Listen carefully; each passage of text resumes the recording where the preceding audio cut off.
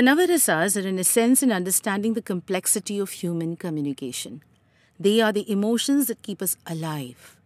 While many of us are comfortable to let them flow freely, there are so many of us who find it difficult to express our emotions, leading to strained relationships, pent-up anger, and loads of anxiety. Inspired by the Natya Shastras that talk in detail about the Navarasas, scholars including Bharata, who belong to the 2nd century BC, indulge in great literary details about these emotions. These stories that portray each of the rasas have been chosen from the Mahabharata and have been integrated in a continuous, cumulative, and inclusive narrative for us to be able to relive these emotions and connect with them. Bibhatsa Rasa arises through many things causing antipathy, such as seeing what is not desirable, smelling that is which unbearable, and touching that which is disgusting. This story of the Bibhatsa Rasa explains the feeling of juguptsa, stemming from such a feeling. This is a story of Ambika and Ambalika and their experiences of revulsion, arising from a conjugation with Maharishi Ved Vyas to beget the next generation of the Kuru dynasty. The king of Kashi was a worried man. His 3 beautiful daughters, Amba, Ambika and Ambalika, were getting ready for their Swayamvara, a traditional royal ceremony where a woman got to choose a man of her choice to be her husband. He knew that the fame of his daughter's intelligence and beauty had spread throughout the country, and he was expecting some valiant and noble suitors for them from all over the country. But what really was troubling him is that he had deliberately avoided inviting the king of Hastinapura for his Swayamvara. Kashiraj was aware that Bhishma, who was the caretaker of the kingdom, was under a vow to remain single, and that Vichitravirya, the actual ruler, was not strong enough to be able to take care of his daughters. And getting them married to someone that weak was not a part of his plan. He had, however, been warned that Bhishma had not taken this decision very well and was planning to abduct his beautiful daughters and get them married to his stepbrother Vichitravirya. Kashiraj knew Bhishma's fighting prowess and that all the kings and princes combined together were no match for his valor. As his eldest daughter Amba walked into the Swayamvara hall with a garland in her hand, she sought her father's approval and walked towards King Shalva. And as she was about to garland him, a loud commotion in the hall froze everyone, including Shalva and Kashiraj. A furious Bhishma was thundering towards them, anger pulsating in his veins. In spite of the loud commotion and jeering remarks from the other suitors present there, Bhishma did not even bat an eyelid. Surging ahead like a ferocious lion and yet remaining composed somehow, he looked straight at Kashiraj. He roared. Ever since the beginning of time, the kingdoms of Hastinapur and Kashi have had a cordial relationship. Both kingdoms have betrothed their daughters to each other.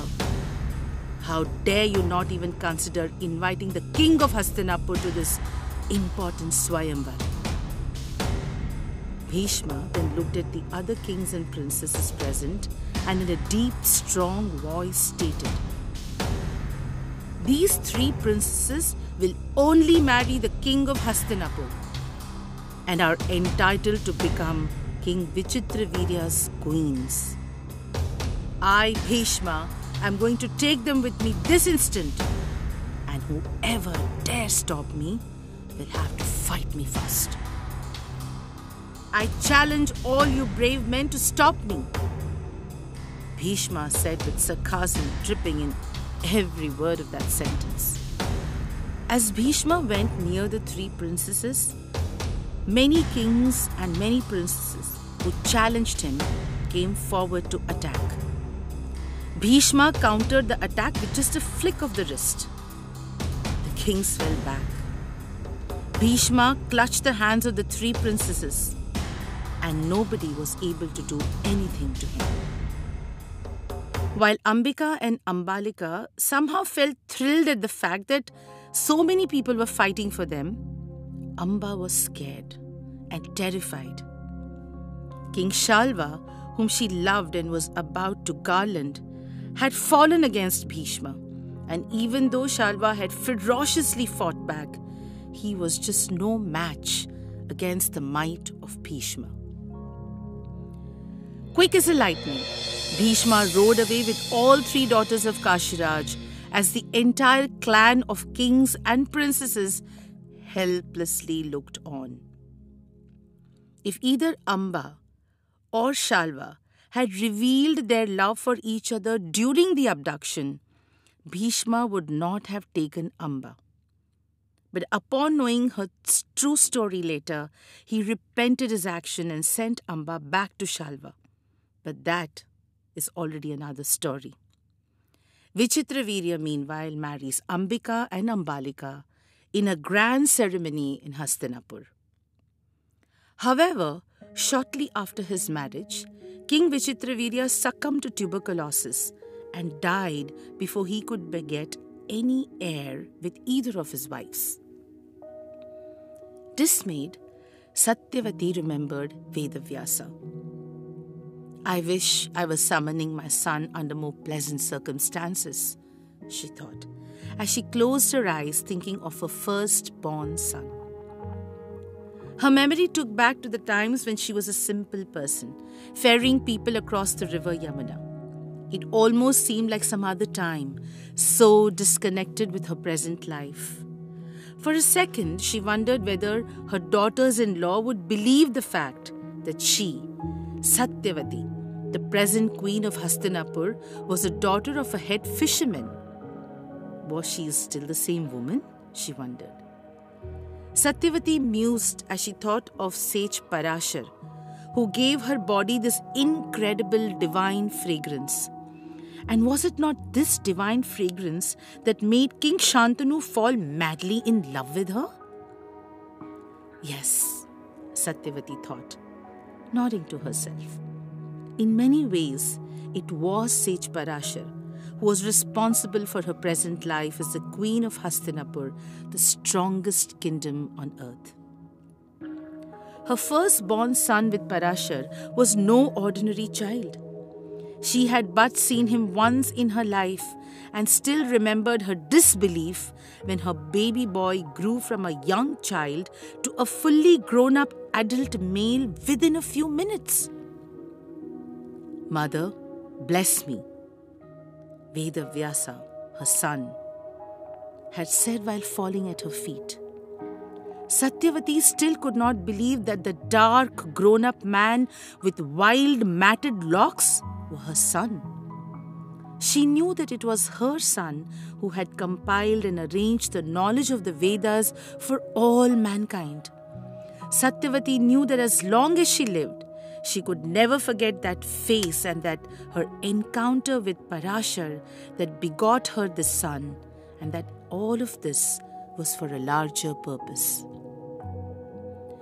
Suddenly, Satyavati was disturbed by a rustling noise, and as she opened her eyes, standing before her was her son Ved Vyasa, a gentle soul with passionate eyes, exactly as she had imagined him. Satyavati could smell the unforgettable smell of fish emanating from him, which had once been such a part of her life. With tears in her eyes, she smiled and embraced him. Ved Vyasa kept quiet, reveling in his mother's love. Looking at Ved Vyasa standing there in her inner apartment, Satyavati was not surprised to realize how he got in spite of so much of heavy security lined up outside her chambers. After all, he is no ordinary child, she said to herself. Ved Vyasa chuckled. You called me and I came directly to you. Nobody knows that I have come here. Vyasa looked at the closed door. I do not think closed doors or guards can stop me from being there for you, mother. Both mother and son smiled as Satyavati looked at him with apprehension. Vyasa studies his mother. Why did you call me mother?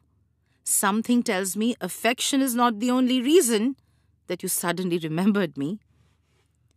Satyavati smiled to herself and with a little sadness said, How I wish we could spend some more time with each other, Ved.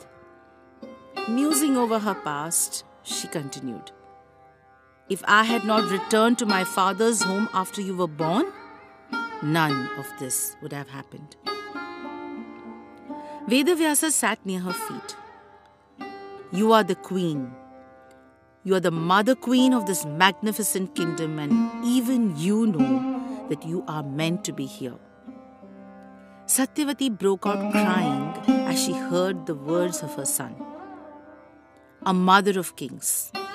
Satyavati felt the irony of the situation as fresh sobs racked her body. I'm not the mother of kings. Not anymore, she said in a broken voice. Vyasa waited patiently as Satyavati controlled herself. She took a deep breath and told him everything.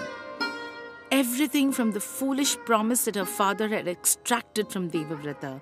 Devavrata's promise which earned him the name of Bhishma, the death of Shantanu, the death of Chitrangada, the marriage of Vichitravirya to the princess of Kashi, and now the death of Vichitravirya. My father took the kingdom away from Bhishma, and my sons have paid the price for this foolishness. Satyavati shook her head. I begged Bhishma to take the kingdom and marry Ambalika and Ambika. He is Vichitravirya's brother, and he has the right to the throne, and he can marry the princesses. Satyavati smiled mirthlessly, shaking her head. He said his vow is more important to him, and that is the vow of his dharma. He said he would give everything up, but he would always stand by the vow he's made. Vyasa nodded as his mother continued. Ved, so now I approach you. What do you wish for me to do, mother? The sage asked his mother. Satyavati told Vyasa of Bhishma's story of sage Parashurama. So a great sage can perpetuate the royal lineage when the king dies childless. This is a practice allowed by custom. Satyavati said, looking down, her heart hammering badly as she clutched her hands in a tight fist to prevent them from shaking. Would Vyasa accept her wishes, or would he also? Vyasa took a deep breath and looked at his mother. If this is what you want, I will carry out your wishes. Satyavati's tear-stained face broke into a beautiful smile as she heard the words. She kissed him on the forehead and embraced him once more. Thank you, thank you. Mother, please listen to me, Vyasa said gently as Satyavati looked at him frowning. Your daughters-in-law, they are princesses. I am Vyasa. He took a deep breath and continued. I am a sage. I have spent my entire life in the forests performing penance. I have never bothered about my looks, and I never will. I look wild, and I have the smell of fish coming continuously from me that reminds me that I am your son and I love it. Your daughters-in-law may get scared of me. Please prepare them properly so that they are not caught unaware. Satyavati nodded, leaving the room. Do not worry. I will prepare my daughters-in-law to receive you, she said, leaving the sage alone. Satyavati first approached her elder daughter-in-law Ambika. Ambika, I know that you grieve for your husband. Ambika broke out into fresh sobs as Satyavati held her tightly. She then looked at her. Listen, however, all of that is in the past. We need to get on with our lives. Ambika felt scared as she saw the almost single-minded determination in Satyavati's eyes. Satyavati took a deep breath, continuing, "The throne of Hastinapur cannot be vacant. The kingdom needs an heir." Ambika wondered what her mother-in-law expected her to do about it. When Satyavati continued, "I have convinced your husband's elder brother to come here." Ambika frowned. She knew only Bhishma as her husband's elder brother. She obviously had no idea as to who Ved Vyasa was and that Satyavati was referring to him. "He will be coming to meet you," Satyavati said, continuing, completely unaware of the confusion in her daughter-in-law's mind. "Please be prepared to receive him. Do not be scared of him." Alarm bells were ringing in Ambika's head by now. Why would her mother-in-law expect her to be scared? But she was even more scared of the almost ferocious expression in Satyavati's face and just decided not to ask any questions. When Ambika first saw Ved Vyasa, she was shocked and disgusted. Bibhatsa! This man looked wild and smelt of fish. Ambika was not able to think anything and closed her eyes tightly as she saw the sage coming towards her, wishing she could never ever open those eyes again. Satyavati looked at Ved Vyasa. The next day, she was very happy when he came to visit her. "The child which will be born to Ambika, he would be the future king of Hastinapur, won't he?" she asked with a hint of desperation in her voice. Ved Vyasa smiled sadly as he looked at his mother with pity. "Why did you not tell your daughter-in-law that it was me who was coming to meet her? She got so scared of me that she closed her eyes tightly," Ved Vyasa said sadly. He continued, "I of course did my duty, but the child born to Ambika would be strong. Phenomenally strong, but he would be blind." Satyavati was stunned and her thoughts spiraled out of control. "Ambalika," she finally said. "Ambalika." She went looking for a second daughter-in-law, thinking that I will ask my second daughter-in-law to come and I will tell her everything. "Please do not say no to me, please," she begged Ved Vyasa. Ved Vyasa sighed as he finally agreed. Unfortunately for Satyavati, Ambika had already spoken to Ambalika about the wild man who was Satyavati's eldest son.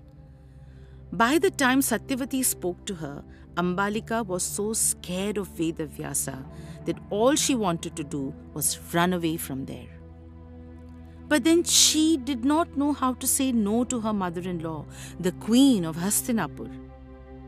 So the next morning, Ved Vyasa looked at his mother, who was looking at him hopefully. Ambalika did not close her eyes, mother, but she got scared. She almost became pale in fear. Satyavati made a choking voice as Ved Vyasa continued. "The son of Ambalika will be a brave and bold prince, but he would be pale, like a ghost, exactly the same way that his mother saw me and became." Satyavati sighed. Then she brightened.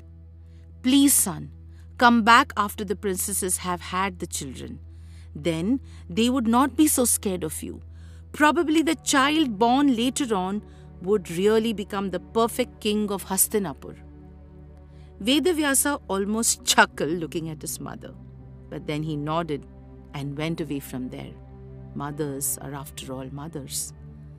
As Ved Vyasa predicted, Ambika's son was born blind and he was named Dhritarashtra, but he was ferociously strong.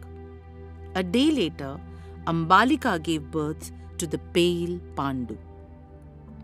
A year later, when Ved Vyasa came back, Satyavati again approached her daughter-in-law to go to the stage. But Ambika was so completely unnerved of the sage and her mother-in-law that instead of going there herself, she sent her maid to the sage. A perfect child was born to the maid, but he could never ascend the throne because he was not from the royal lineage. He was named Vidura and was considered by many as the embodiment of Lord Dharma himself. The story of Ambika and Ambalika and the Bhibtsa Rasa they experienced was a result of theirs as well as their mother-in-law's expectations. Their inability to understand and assimilate the situation, its significance, and its effect on the course of future because of their internal disgust is really the story of Bhibhatsa Rasa. The rest, as they say, is history, quite literally.